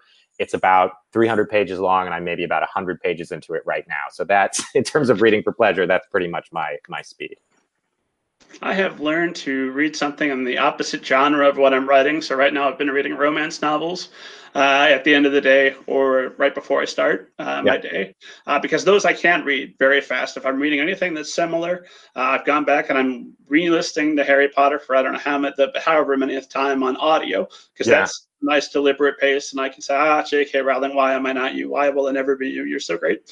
But reading something that I don't write kind of removes that problem that at least I have when I come to reading something after a long day of working on my own book or critiquing a friend's book, to where that pressure's off. I can just read and experience it as fast as I possibly can. See, that's really interesting, because I tend to read stuff that's very similar to whatever it is I'm trying to write at the moment, to like get myself in the headspace for that. But one of the biggest criticisms I would level on my own writing is that my influences show through too much. You know what I mean? Like, I feel like I can kind of see like, oh yeah, like there's a little bit of, whoever I was reading that month, I know that's in there. I have that same problem. I have not found a solution for it. So. I was going to say, well, I like your idea of trying to read, sort of purposefully stretching your brain away from what you're working on in the moment. That sounds smart. I want to start trying that more. I've got a few questions I absolutely have to ask you, or people will wonder what I even did with this time. One question I have to ask is about the rise of indie publishing, self-publishing. With the access now that everybody has to the entire world, I teach a class on the basics of self-publishing. I usually open with, if we wanted to, we would never want to, but if we wanted to, we could have a book available in every country in the world by the end of the class. We could do it that fast. What are the advantages for those thinking, should I go through the often wearying process of querying agents and getting rejected and experiencing a level of pain? Again, I can only think to maybe actors who are going out and auditioning for things and being rejected on a regular basis. Yeah. What are the arguments for why traditional publishing, especially for middle grade and young adult, is still the way to go? Well, I think first and foremost, it really depends on what you want as a writer, right? So traditional publishing and self-publishing offer different things to the writer. And I think it really depends on what are you trying to pursue? This is what I'll say traditional publishing can offer. First of all is distribution to physical bookstores in a really efficient way. So one of the things I sometimes have heard folks say about self-publishing their book is that I only want, the publisher's not really going to do anything because I can just put it on Amazon. And the thing that, publishers do have are sales reps, and they're in constant communication with, Barnes and Noble and Powell's Books and Books of Wonder, little stores, big stores, Target, and they're working to try and get your book into those stores. Sometimes for certain books, you want them to work a little harder to do that. However, that is their job and that's what they do. So, being able to have your book come out on the same day and be on bookshelves in all these different stores across the country is something that a publisher can do. And I think that's pretty cool. The other thing is having editorial expertise that is primarily geared toward making your book accessible to readers. And I think that that's really a particular thing and invaluable. And that's something that agents and editors offer more so than, say, a critique group or a writing professor. So my experience was I was an English major. I had the world's most amazing writing professor, Kit Reed, who's now sadly no longer with us. And she taught me so much about writing. And her brain was 100% writer brain. It was the most writer brain I've ever met. And it was really, really fantastic. But it only got me halfway to where I needed to be. It was working with Scott Trammell and him helping me understand what writing for an audience means, and writing, sort of scene by scene to convey different ideas, to be thinking about, trends and genre and what's going to appeal to my reader. He was pure agent brain, or he was like agent brain infected with some writing brain. That really felt like the other half of the puzzle to me as a writer. And I think that having that kind of editorial feedback is really valuable to writers who may have so far only gotten critiqued by other writers or by folks in a more academic setting. So I think that's valuable. It can be definitely said that I've heard said, well, publishers don't really do a lot of marketing and publicity. And I think that that's a completely different conversation. Publishers do a ton of marketing and publicity. I think because there are so many titles on their list, sometimes authors feel correctly that their book didn't get as much attention as, say, someone else's. And that's a bummer. So getting a publishing deal is by no means a guarantee that you're going to get a huge publicity push from your publisher. But if you do have them behind you, if it is, a title that they're really getting behind, that kind of stuff can be invaluable, right? On the back of that, if I'm a really savvy writer and I came to John Cusick to get the great representation that I need, what do you do up front to ensure that publicity is going to be there for my book? Sure. So agents aren't publicists. But what I do is I work to make sure that the publisher is doing the most they possibly can and that nothing slips through the cracks. So publicizing a book is a big job. And unlike your relationship with your editor, there's going to be a whole team of people who are working on your book there. So you're going to have, say, your editor, and then someone who's, in charge of publicity. There might be, excuse me, a separate person for school and library marketing. There might be a person just for marketing, ad sales. So there can be all these different players in the room when we're talking about just publicizing your book, right? So because of that, stuff can slip through the cracks, and it can be great to have an agent on side to kind of keep track of it all. So for instance, like I mentioned earlier, I'm going to be having a phone call with an author to discuss her publicity plan. That publicity plan is looking pretty good, but there are gaps in it. There are things there are questions that I need answers to as an agent. So on a publicity plan, it might say, a video featuring your title that's going to appear on, these websites, or that will appear online. So I would want some more specific information there. Like when you say a video that features this title, is this a book? Is this a video about this book? Or is it a video about the publisher? And this book is going to kind of fly by the screen at some point, right? Those are important details, right? That make 2-second cameo and then back to the publisher. Exactly. I'm making sure that I'm answering those questions with the author and the publisher. I'm making sure that, let's say the author promised a particular bookseller or writer friend who might blurb the book a copy of the book. I've had it happen that the author says, okay, yeah, I'll get you a copy of the book. They write to the publisher says, absolutely, we'll send a copy out. 6 months later, the copy never went anywhere. It happens. Mistakes happen. It's not the end of the world, but it helps to have someone there to say hey, did that go out? Just to kind of as a check. And you know what? By the same token, I appreciate having those checks too. I today had one of my authors text me to be like, oh, hey, John, this email you just sent me, I think you're wrong about X. And she was totally right. And I'm glad that she was there. I'm happy to say that doesn't happen very often, but I'm human too. So I think having that person to sort of be the stage manager a little bit of your career is really important. And I think that's one of the ways in which agents help with publicity. Beyond that, when I'm negotiating a deal, especially a competitive one, we might talk ahead of time about what the pub plan is for the book, what kind of publicity the publisher envisions. And also, I'm there to help the author figure out how to work with their publisher on publicity. A lot of authors don't know what their role should be in publicizing their own book. Some writers think, they come to it feeling like, okay, well, the publisher is going to publicize the book. I'm just going to sit back and wait for them to tell me what to do. That's not a good idea. You want to take a much more proactive role for a number of reasons. So like 30 days later, oh, is that the money truck? Oh, excellent! I was waiting for it. Right, exactly. So Yeah. what is expected of an author in marketing their book? What do you expect of your authors? Well, I'll say what I tell most of my authors, or all my authors, when we're talking about book publicity, and that is that the most successful authors think of themselves as the stage manager of their book's publicity. So in other words, they're working with their publisher. They're not waiting for their publisher to do it all, right? They have their own plans and strategies that they're going to put into effect. So, a couple of basic things that most publishers will do for a book is make sure that it's out to all the trade reviews. Okay, so you don't need to be sending your book to Kirkus. They're going to make sure that the book is on sale on time, on its publishing date, and that the covers look right where they are. Again, mistakes happen and we fix them.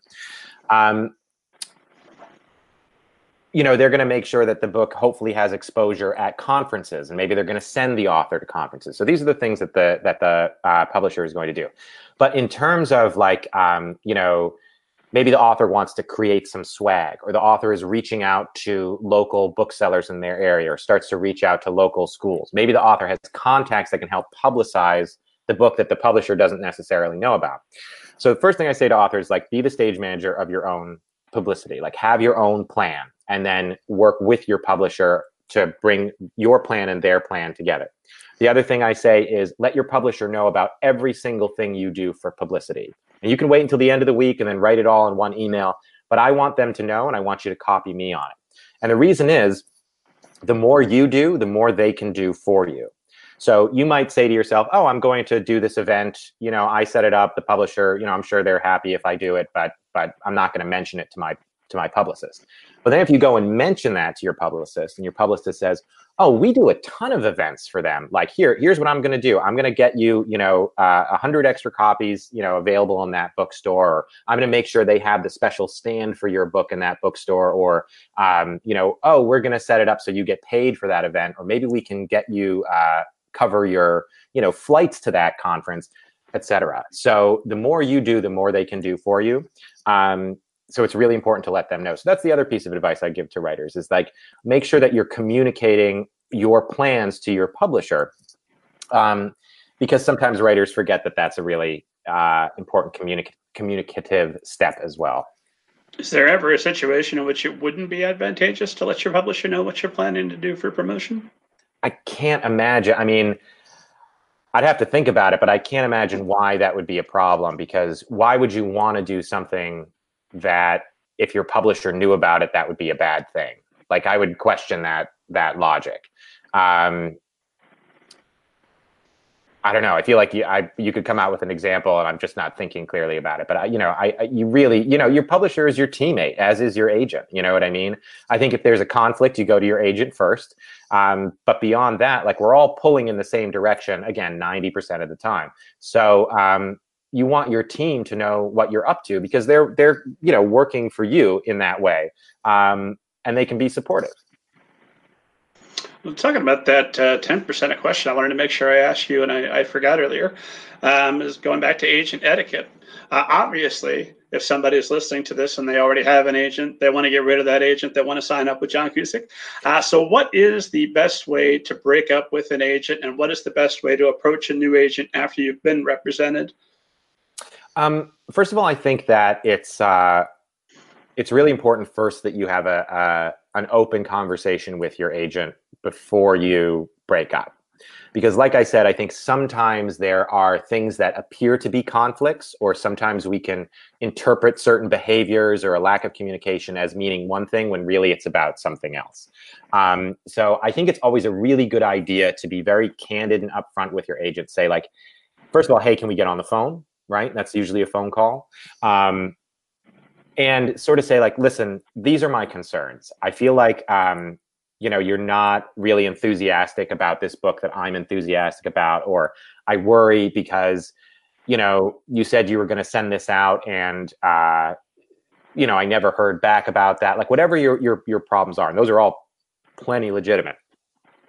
But give your agent a chance to have a conversation with you about it, because I think that there is a chance of misinterpreting things to the point where it's like you fire the first shot and you fire your agent, and you really didn't need to. Like, it was a conflict that could be resolved, and now you're agentless, right? But let's say you know it's time to part ways. The first thing I think you need to do is look at your representation agreement with your agent and make sure you understand what happens when you fire your agent. So some agency agreements might have a 30-day grace period where you're not allowed to sign with anybody else. Different agencies have different policies about what happens to the books they represented, or unsold subrights or stuff like that. So it's really important that you know your contract, first of all, and what to expect.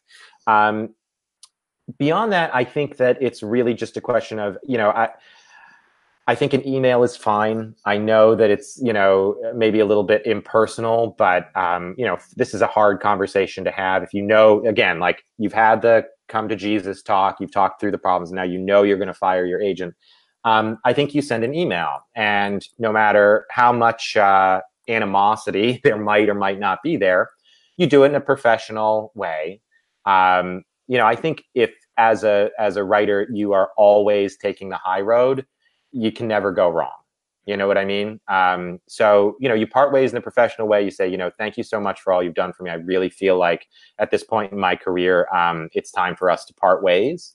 Should you then help out the agent by pointing out all the issues she had with him and, hey, for the future, fix these behaviors? Or is that just a terrible idea? I mean,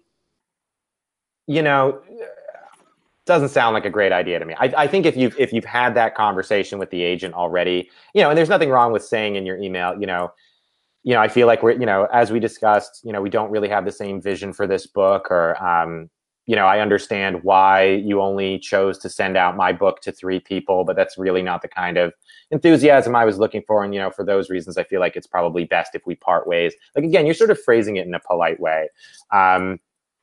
But definitive, you know what I mean? Like, you can fire your agent. Most agency agreements aren't termed. You can walk when you want to walk. So I think that it's important to be really firm. Like, it's time for us now to part ways, and thank you for your efforts. And, if you need, some paperwork from me or whatnot, please let me know. Sincerely, so-and-so. But just be clear, polite, and definitive. Do your research with your agency agreement first, and then that's the best way to do it. Do not query other agents before you fire your agent. It will absolutely blow up in your face, because agents talk to each other. And, if an author of mine went out before firing me and queried other people, I would immediately get 5 emails from my colleagues saying, like, hey, John, don't you represent so-and-so, or didn't you used to represent so-and-so? What's the deal? And now, not only have you really burned a bridge with me, because that's like, come on, man. But those agents aren't going to work with you either, because they now know that you lie to your current agent, that you weren't upfront, you weren't clear, So that's a really, really bad idea. So you want to part ways with your agent before you officially query or go out looking for representation elsewhere.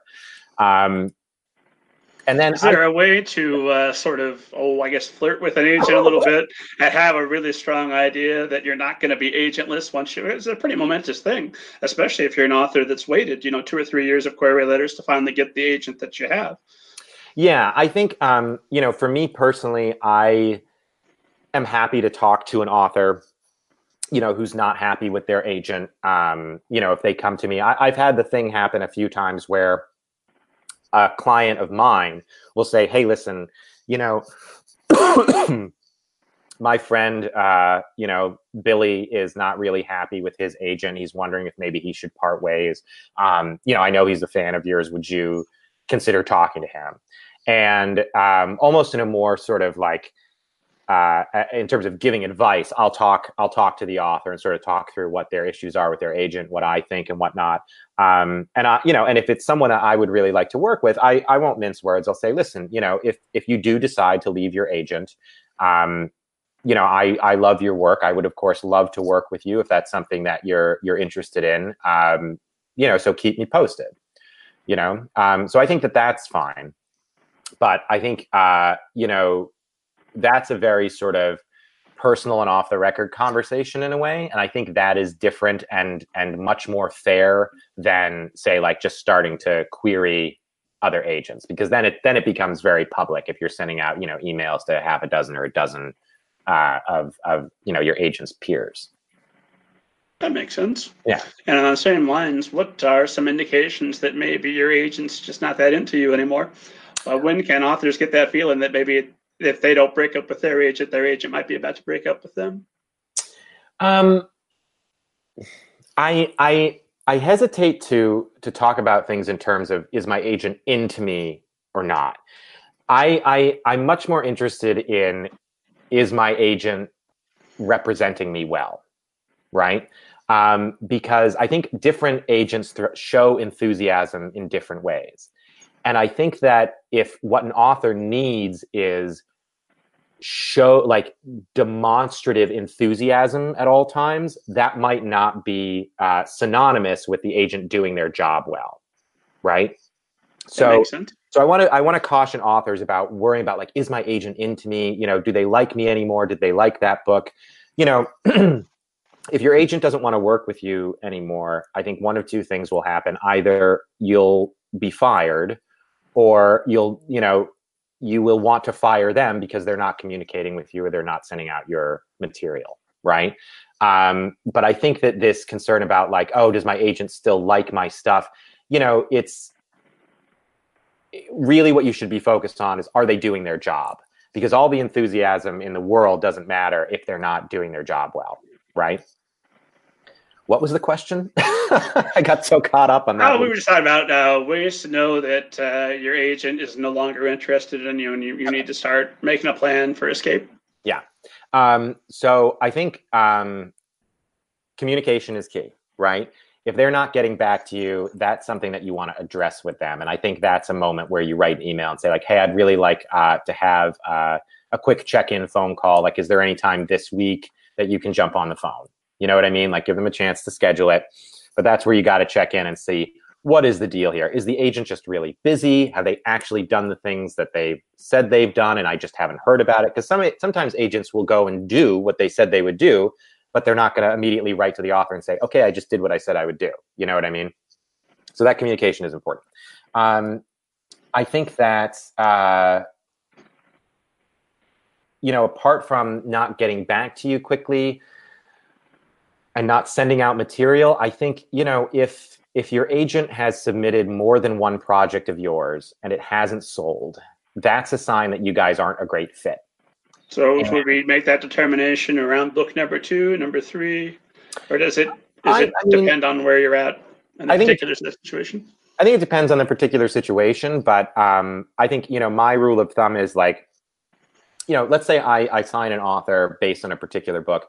Let's say that book doesn't sell. It's not the end of the world. I represent authors and their books, but, like, I will say to the writer, like, okay, what's next? That didn't work out. We talk about why, but now we move on to the next thing. If by the second book, or maybe even the third, we haven't gotten any interest, we haven't gotten close, it's a total wash, that's around the time that I, as an agent, will start to think to myself, I don't know if it's me or you, but something's not working, right? Like, we keep trying, something's not clicking. Maybe I don't have the right editorial vision for your work, or maybe you're not listening to me enough. That's happened too. So, I think that around that time, that tells me that something isn't working in this relationship. Maybe it's time for that author to have a different agent who has a fresher point of view, who has a different outlook on their career, maybe a different plan for how to bring it forward.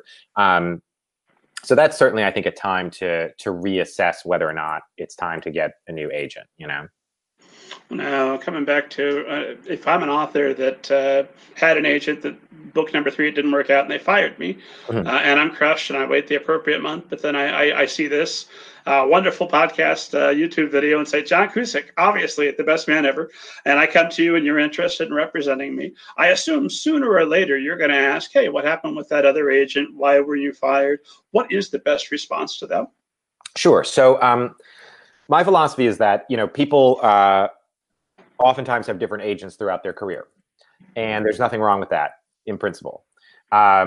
it certainly doesn't bother me if an author has been represented by an agent before, because also people part ways from their agents for all manner of reasons, right? It could be that the agent decided to start representing different kinds of material. Their agent could have left the business. Maybe their agent wasn't doing their job and that author fired them for really good reason. So it doesn't really ruffle my feathers if an author has been represented before at all. In fact, about a third, I think, of my list at this point are authors who had agents before me, and I'm sort of taking them into the next phase of their career. It's sort of become a little niche of mine, which I like. That said, I think that it's totally fine to let agents know in your query letter, like, I was represented before, my agent and I, have parted ways, and I'm happy to answer any questions about that you might have. And that's in the query right up front on Main Street. Yeah, I would put it there, because that way there's no question about you hiding any kind of material. Like, you don't need to go into a great deal of detail about it. If I'm interested, I'll ask, and if I want to work with you, I'll certainly want to talk to you about it. But you're just saying, this is the case. If you want to talk about it, that's fine. I can give you the full rundown, but really, you're there to talk about this particular book. I think the other detail that's really important to include is whether or not that project was submitted by your previous agent. That's a really important detail, because that can affect who I can submit it to. It's going to affect my read on the book. That's something that I absolutely need the author to be honest with and upfront with, first and foremost. So I would suggest, you need like a list of every editor that has seen the manuscript thus far? Not in the query letter, certainly not. But again, I would phrase it like the thing with I was with an agent before. I would say, this project has been seen by a handful of editors, but otherwise is fresh to the market. Or we did send this one out last year, but I have dramatically done a revision since then, and no one has seen the revised. Like, just giving me a quick photo, quick picture like that of the situation is helpful for me, because that gives me a sense of the history of this project. And if I want more details, knowing that the author is open to sharing them is really helpful. Well, that makes sense. Yeah. And the more information they can arm you with, the better job you can do when you go out there. Yeah, that seems pretty straightforward. Yeah, absolutely. And you don't need to go into all that detail right there in the query. That's something that you and I can talk about, down the line. Right. That'd be like a first date saying everything that went wrong with my previous relationships, but right. I'm really hoping about this one. Right. Exactly. Let's, for a moment before I forget, I wanted to make sure I ask you a little bit about diversity. All joking aside, I've already got egg on my face for starting the book by recommending my own book for Black History Month, but I do. I also recommend Zora and Me, The Cursed Ground by T.R. Simon. That's a book I read a couple months ago. You can read my review on the blog. Absolutely wonderful book by someone that's not a white person. I've also chatted with Maurice Broaddus, who's a friend of mine. He teaches seminars here locally on Afrofuturism, and he has assured me that although Banneker Bones belongs in the category of African-American fiction because the protagonist is African-American, I can't call it Afrofuturism, even though it's a black cast in sci-fi, because the author is not African-American. So while we're on the topic of diversity, I'm going to read you a question, and I'm going to read it word for word because I want to be real precise with the wording. We're going to have Lamarck Isles on here in March, which is going to be very exciting. I've got his new book, The Last Day of Summer, sitting on my to-be-read pile. I can't wait to get started with it. Yeah. He is one of the founding members of We Need Diverse Books. And that organization exists, of course, because we need diverse books in traditional publishing. Traditional publishing, like many American institutions, certainly not alone, does not have a great track record of inclusivity. So when you are, what are you seeing publishers doing to increase the diversity in the books that they're offering? And what are you personally doing to increase the diversity in the books that are being offered? Sure. So one thing I think is really important to emphasize for writers, if they don't know it already, is that books by underrepresented voices from underrepresented points of view and about a diverse cast are absolutely desired by agents and publishers. I don't know if this is the right phrase, but it broke my heart when I realized that there were all these writers out there who because I hadn't said explicitly for a while on Twitter that I was looking for diverse voices, didn't think I was interested in their work. And that just killed me. So I think if you don't know that already, yes, agents are interested. I'm interested. We're actively looking. It's a big part of my list, and publishers are too. So movements like We Need Diverse Books have, done so much incredible work in terms of changing the perception of what's in demand. And I think that they have been instrumental in, changes that have led to the New York Times bestseller list being, filled with women of color, which is absolutely amazing. That said, and I think that the We Need Diverse Books founders would probably agree with this, publishing has a long way to go. It's still overwhelmingly white, overwhelmingly cisgendered, and I think that what industry professionals like myself and my colleagues need to be doing, apart from supporting and getting behind underrepresented voices and authors, is also supporting and getting behind and making space for people in the industry of color. Publishing's history in New York, at least, is very much a white, waspy, aristocratic industry. It's like, I'll go into books because I don't need to make money, but this seems fun and artsy, and it's a very white industry historically. And though there's been increased awareness, change is still slow to happen. So what I do as an agent is, first and foremost, if I'm asked to participate, say, in a panel, and everyone on the panel is white, I defer. I don't agree to go on it. What I do is I suggest one of my colleagues who's not a white guy, or a white woman, in fact. So that's one thing I think is really important. I think in terms of how we support things on social media, this is a very small thing, but my personal philosophy is to just boost. So I just retweet. I retweet the We Need Diverse Books tweets and posts. I try and support not only my own authors, but other authors of color.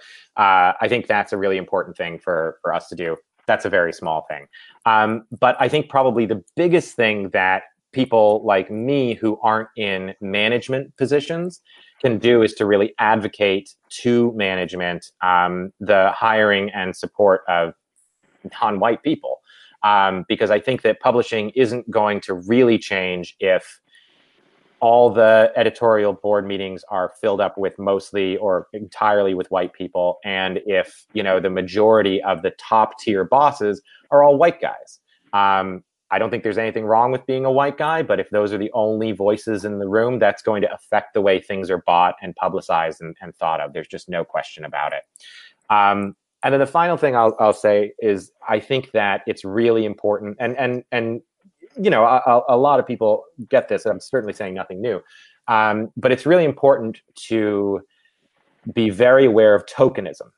So, for instance, there's a lot of demand for diversity, right, in publishing, particularly in YA. I once had an editor, tell me, I liked this book, but we've also got this book by this other Indian author, as if we've got our Indian author already, right? And you wouldn't hear that comment about a white author. No, too many white people coming out this year. We can't do that. Could you imagine if someone said, we've already got a book about, a white girl meeting a guy a white boy on a beach. Like, we can't do another one of those. Like, oh my God, So I think that's something to be aware of. Like, within the fervor of, we want diverse books, we want diverse voices. It's not enough to just get your one person and then say, look at us, look what we did. It's about different kinds of stories, different kinds of perspectives. I don't necessarily, I definitely don't think that writers of color are obligated to tell certain kinds of stories. So remembering that as we acquire and build our lists, I think, is really important. So these are some of the things I think that people like me can do, that I try to do. But when it comes to writers, I guess my first word of advice is just, if you don't feel in demand, if you don't feel like your book is going to be of interest, it's not true. It definitely is. Yeah. And obviously, it still has to be a well-crafted story. It still has to transport the reader and be able to compete in the market as an excellent book. Another question I wanted to ask on the back of that is that you are not a 17-year-old girl. As I mentioned, I write books about detectives, so I'm very observant about these details. But you wrote Cherry Money Baby, which is, I believe, from the first-person perspective of a 17-year-old girl. Am I right on that, or am I misremembering it's the third person? It is third person, but I don't blame you, because as you said that, I was like, oh, wait, is it? I forgot to. No, but it feels very close, that the author obviously knows the character. Very close third person. And has a great deal of affection. I've written, I mentioned Banneker. I've also written All Right Now. The premise of that one I always found fun, is I thought, what if my father-in-law was in the zombie apocalypse and surrounded by just the craziest church of white people. So it would just be conflict within conflict. So obviously I have no issues with going out and tackling a voice that's very much different than my own. I feel that that's what being an author is about. Why are we doing this if not to empathize and see the world through the perspective of a different character? But what are your thoughts and tips for authors that want to write from different perspectives? And what, if any, have you encountered might be limitations for that author when they go to the market? At one point, and I've got a whole post on this I'll link to in the show notes, about diversity in traditional publishing that's, I think, 4 or 5 years old now, more than that, 6 or 7. So the industry has changed dramatically since that time. But I was told point blank by someone who will remain nameless that we might have a better chance of publishing Banneker Bones and the Giant Robot Bees if my character were white. And that was my line in the sand. I said, nope, we're done. We can't have a serious conversation past that. So what are the conflicts that authors can expect to have, if any? And what tips would you have for authors that do want to write through a voice that's different than their own? That's a really big question. I think that, the first thing I think that's important, I've addressed rooms full of exclusively white writers on this topic, and there's something that I often say in those situations, which is that as writers, I think that it's our job to imagine perspectives that aren't our own. So maybe I've never been in a car crash, but I can write a scene about being in a car crash.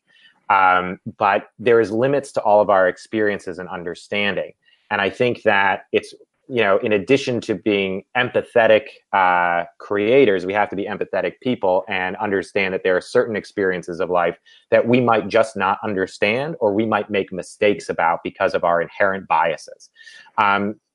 So, as a writer, I believe it's your job to bring some form of pleasure or meaning into the world. So that also takes with it a lot of responsibility. So I think that it's really your job as a writer, if you are going to be writing from a perspective that's not your own, or about, events in your life that A, aren't your own, and B, are incredibly charged and could be potentially really painful and emotionally hurtful to people who have gone through those experiences when they're represented wrong. It's really your job as the writer to, first of all, listen, do your research. And also, I think that the practice of sensitivity readers is a really great one. Not for the purpose of covering your butt, but for the purpose of learning and, becoming a better writer and avoiding, your own blind spots. I'll give you an example from my own experience. So, right now, 2 of my authors, Lynn Mayatani and Courtney Alameda, are working on a book set in Japan. It's called 7 Deadly Shadows. It's going to come out next year. And the main character is Japanese. Lynn's background is she's a Japanese American. And when I was reading and reviewing the first version of that novel, one of my critiques was like, oh, this character, why doesn't she stand up to these bullies in this scene? Or why doesn't she stand up to her teacher? And I was getting very specific about like sort of her proactivity and these little just character details that had nothing to do with culture as far as I knew. And Valin, bless her, very graciously came to me and said, like, John, there's something that you don't understand about the difference between American culture and Japanese culture and the way this moment would play out. Like what you're talking about is from a very American perspective because of X, Y, and Z. And, in Japan, it would be different because of these reasons. I had no idea. And so my edits were wrong, were just off because I have blind spots. So I'm very fortunate to have a client who was able to sort of break it down for me and help me, understand. I think we all have our blind spots. So I think that we should be cautious and aware of that as we go forward in our creative life. Because the consequence is to potentially, unintentionally perhaps create something that can cause pain or misinterpretation among others. So that's why I feel like it's really sort of a responsibility to do that research and to get it right. Your mind is free, and if you have hands and a computer to write with, you can write any kind of story that you want. But I think especially when we're, writing stories for children, we have to be extra conscious of the messages we're sending, even the ones we don't realize we're sending, which is why I think this stuff is so vital. Even while, our imaginations are free, but we want, once we're bringing those stories out into the world where they're affecting people, we want to be more conscientious. And I think that's, really important. I think anybody that heard your thoughts on this subject would feel tremendously heartened to want to reach out to you and have your advice in their writing career. John, I could ask you questions all day. I'm painfully aware that we are coming to the end of our time, which makes me sad. So rather than asking you the 50 questions I'd like to ask you, come back when you have an arc of the new middle grade book for me. I'll go through it in depth and we'll discuss the heck out of it and we'll talk a little bit more. But for today, let me ask you this catch-all question. Yeah. As both an author and a literary agent, what is the piece of advice you most wish someone had given to you and that you'd like to give to any authors out there listening or watching? Okay, well, in keeping with my brand, right, I'm going to give you two, one from the writer brain, one from the agent brain. Nicely done. Well, Brandon. Thank you. First, from the agent brain, I think it's to remember that a publishing deal is not a reward for being a good and hardworking writer. Oftentimes, good and hardworking writers get publishing deals. But I think if you come to the publishing business as an opportunity to make money with your writing and understanding that publishers offer publishing deals because they think you are worth investing in because you will help them make money, you'll have a much more sort of realistic and grounded approach to how you approach your publishing business, the business of being a published author, which is really what publishing is. It's a business, right? I think, we all kind of know that somewhat, but if you can really remember it, it's going to help you stay on track, I think. The thing that I want to share from the writer brain is I think that all writers go through two phases. One is where their writing is purely for their own self-expression. And then the second, in my opinion, more sophisticated phase is when we start to think about our writing as a gift for someone else. So we're not just thinking about like, this is where I found the story and this is what I see in my mind as I'm describing it. We're thinking about, okay, what do I want the reader to come away with? What details do I show them? Because I want to communicate that this, character is a slob or this villain is jealous or whatnot. So as a writer, I think I wish someone had communicated to me better sooner that writing novels is really about making something for someone else, more so than it is about just expressing whatever mad business is going on in my head. And if I had known that sooner, I would have been a lot happier writing than I was for a while. And I think I would have probably found my niche a little bit faster. So those are my two. That's my agent brain, writer brain advice for you. You can't do any better than that. Very straightforward. Anybody that employs that advice is going to be in a much better spot. Remind esteemed audience where they can find you online again. So you can find me on foliojunior.com. That's my official agency page. I am on Twitter at John M. Cusick. And once again, that YouTube channel is Agent Brain Writer Brain. And you can just do youtube.com/Agent Brain Writer Brain. That'll get you there. Outstanding. And for those of you that are looking forward to new episodes, we are going to have a couple of folks here in the next couple of weeks. Don't have specific dates. We do have a specific date, February 22nd, which I believe is a Friday. We're going to have author Tommy Greenwald, who's the author of the Charlie Joe Jackson books. That's going to be a huge throw. We're looking forward to that. As always, keep tabs with what's going on with the show at middlegradeninja.com. Do not forget to download your free copy of Banneker Bones and the Giant Robot Bees. If you like me, you like the show, check out the book. Make sure that I'm not just talking up here, that I actually do know how to write. And if you like it, please leave a review. That's a huge help. John, I've been asking guests to say our official sign-off phrase, because, we want to stick with the ninja theme. So the sign-off phrase is hi-ya and what have you. Will you sign us off? Absolutely. Hi-ya and what have you.